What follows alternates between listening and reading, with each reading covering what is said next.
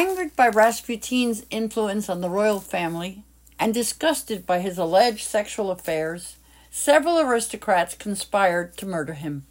Prince Felix Yusupov and several co-conspirators lured him to Yusupov's palace and fed him poisoned cakes and wine. When he didn't die, Yusupov shot him in the back, but Rasputin got up and attacked Yusupov. After a brief fight, he was shot again and began crawling up the stairs. He managed to run out of the door screaming he would tell the Tsarina everything. But the conspirators caught him, shot him twice, and began bludgeoning him. They loaded the body into a car, but once again he attacked them from the back seat. They shot him again and threw him into the frozen Neva River. When officials recovered his body, they found evidence suggesting he tried to punch his way through the ice and water in his lungs proved he had been alive when pushed into the water. Rasputin had warned the empress that if he were murdered by a noble, the royal family would perish within the year, and there would be a great bloodshed throughout the country. In 1915, the Tsar traveled to the front line to take personal command of the army. He left Alexandra in charge of Petrograd. She, unfortunately, had no experience in government and constantly appointed and reappointed incompetent ministers. This constant change made for an unstable and inefficient government, which left Russia's soldiers and civilians inadequately supplied. This was particularly dangerous in a wartime. The Tsar's decision to become the army's commander was equally disastrous. He was now personally blamed for all losses and the army's poor performance. Rumors circulated that the empress was a German spy and influenced him to lose to Germany. The severe winter of 1916-1917 doomed Imperial Russia. Food shortages worsened and famine gripped the cities. The mismanagement and failures of the war turned the soldiers against the Tsar. By 1917, the Tsar, realizing that Russia could not fight much longer, planned a massive spring offensive. But while his railroads carried troops to the front, there was no way to bring food to the cities. By February-March 1917, conditions worsened and more workers struck. Crowds hungry for bread began rioting in Petrograd's streets, and the Tsar ordered the army to restore order. The Duma urged Nicholas to take action, and he responded by dissolving them. On 12 February-March, the soldiers sent to suppress the rioting crowds mutinied and joined the rebellion.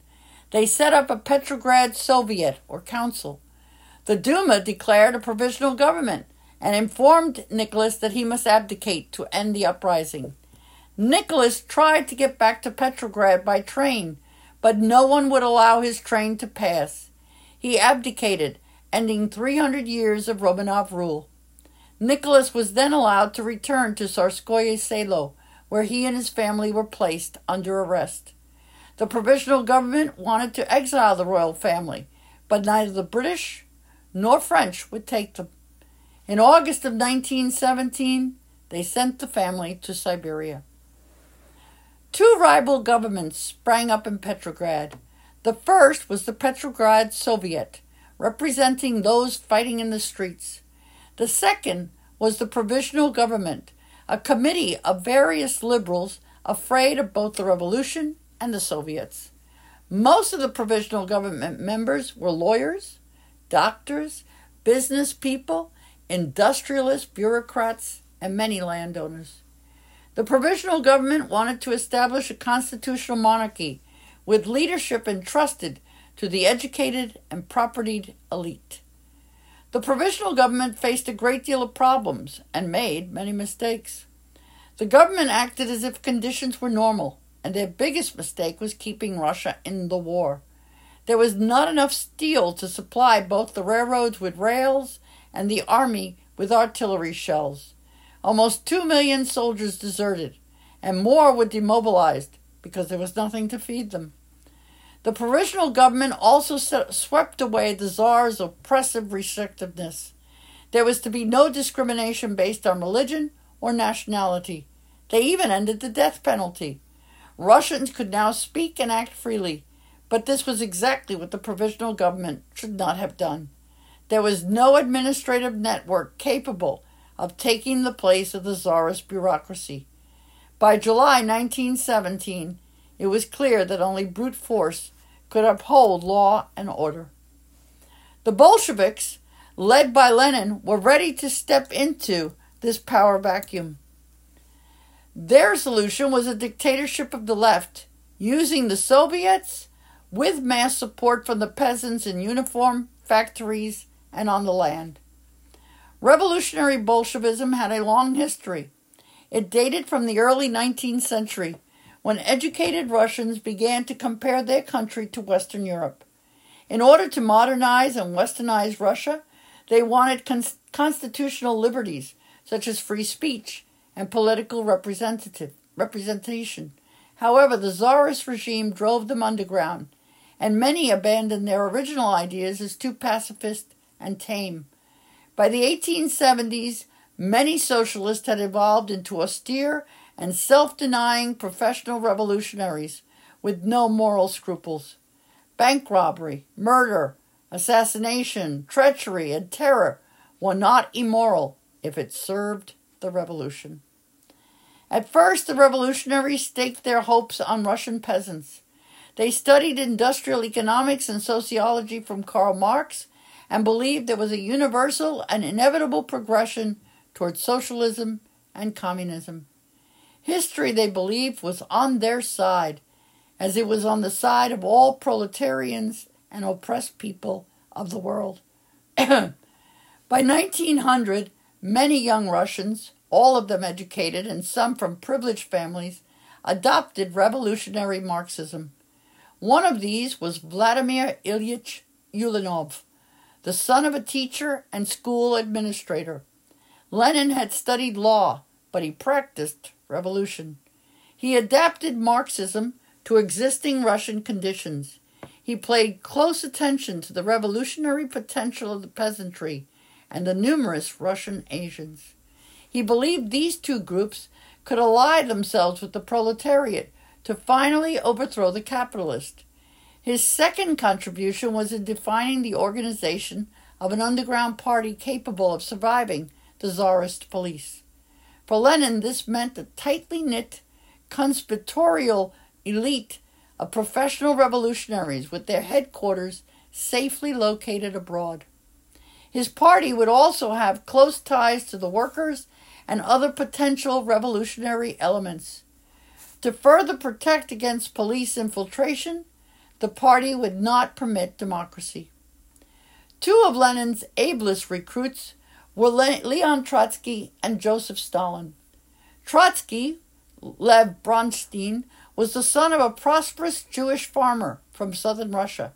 Stalin, Yosef Zugashvili, was born from Georgia and had dropped out of school to become a revolutionary. All three had been arrested and served lengthy imprisonments in Siberia. On April 18th, 1917, Lenin, with German help, arrived in Petrograd from Switzerland. He realized the provisional government's weakness. He promised the crowds peace, bread, and land, and the soldiers, workers, and peasants listened. The peasants were already seizing land and avenging themselves for centuries of oppression. Lenin put Trotsky in charge of a coup. On November 6th and 7th, 1918, the Bolsheviks forced the provisional government to flee. The Bolsheviks quickly organized the government based on a Soviet democracy. The rest of the world, preoccupied with the war, paid little attention. Lenin negotiated a quick peace with Germany. Under the March 1918 Treaty of Brest-Litovsk, Russia lost Finland, Poland, the agriculturally wealthy Ukraine, and the Baltic provinces of Russia to Germany. Lenin didn't care. According to Lenin, the Soviet democracy would end class exploitation and raise the poor and helpless to a level with the wealthiest in the West. However, his government's first priority was to survive. The Bolsheviks' takeover put Nicholas and his family in danger.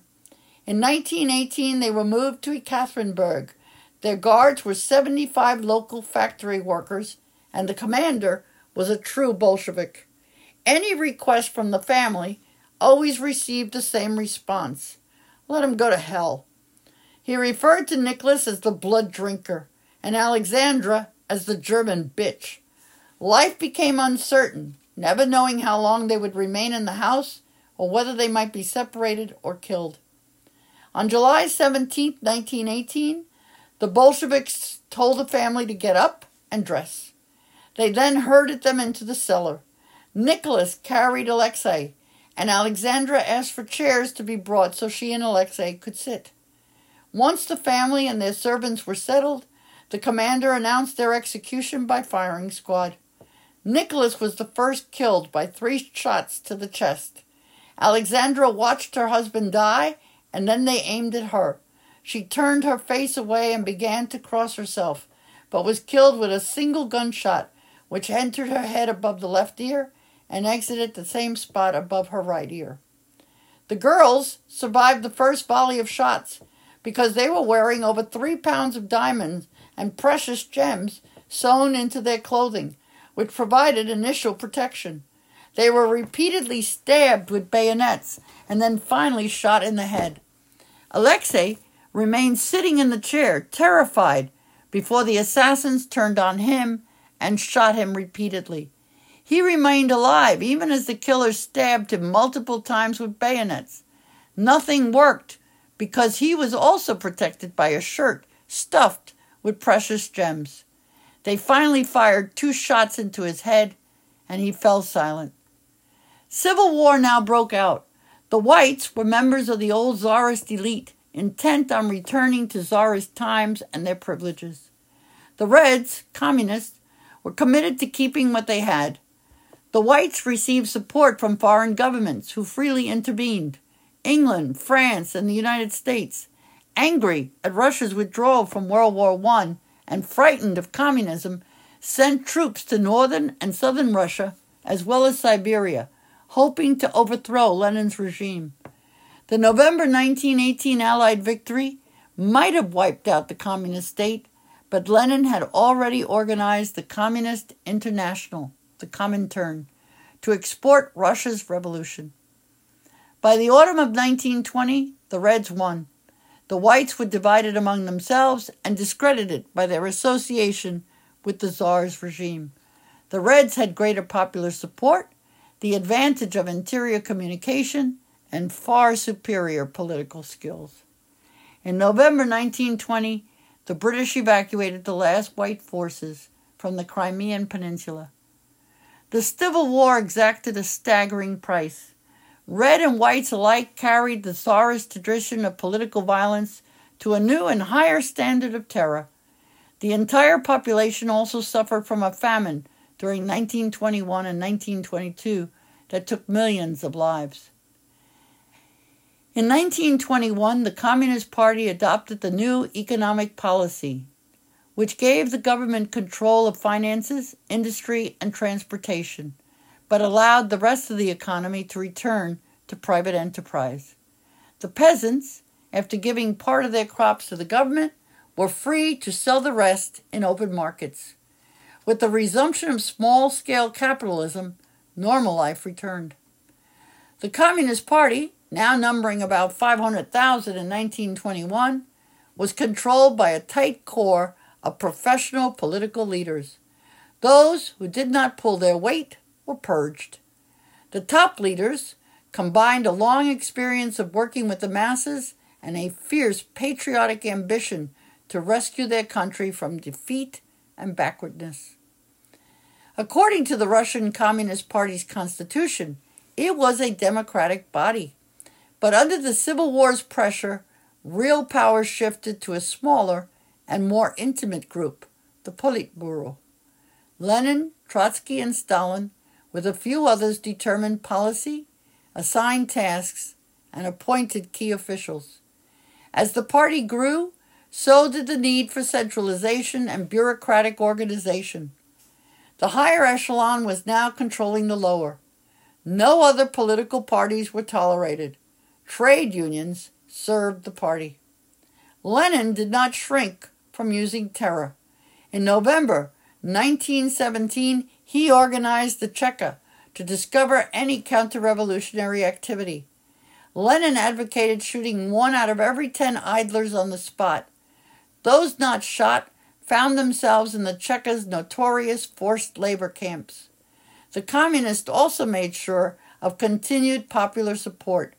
They held out the hopes for cultural and administrative autonomy among non-Russian minorities, but at the same time, they pleased Russian nationals by forcibly reabsorbing non-Russian national groups who had seceded from the empire and claimed credit for defending Mother Russia.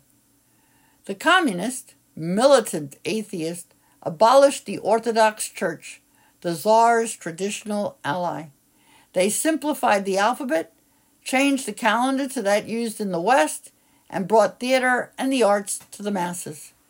They also wiped out by expropriation, discrimination, expulsion, and execution the educated upper class of bureaucrats, landowners, professional people, and industrialists.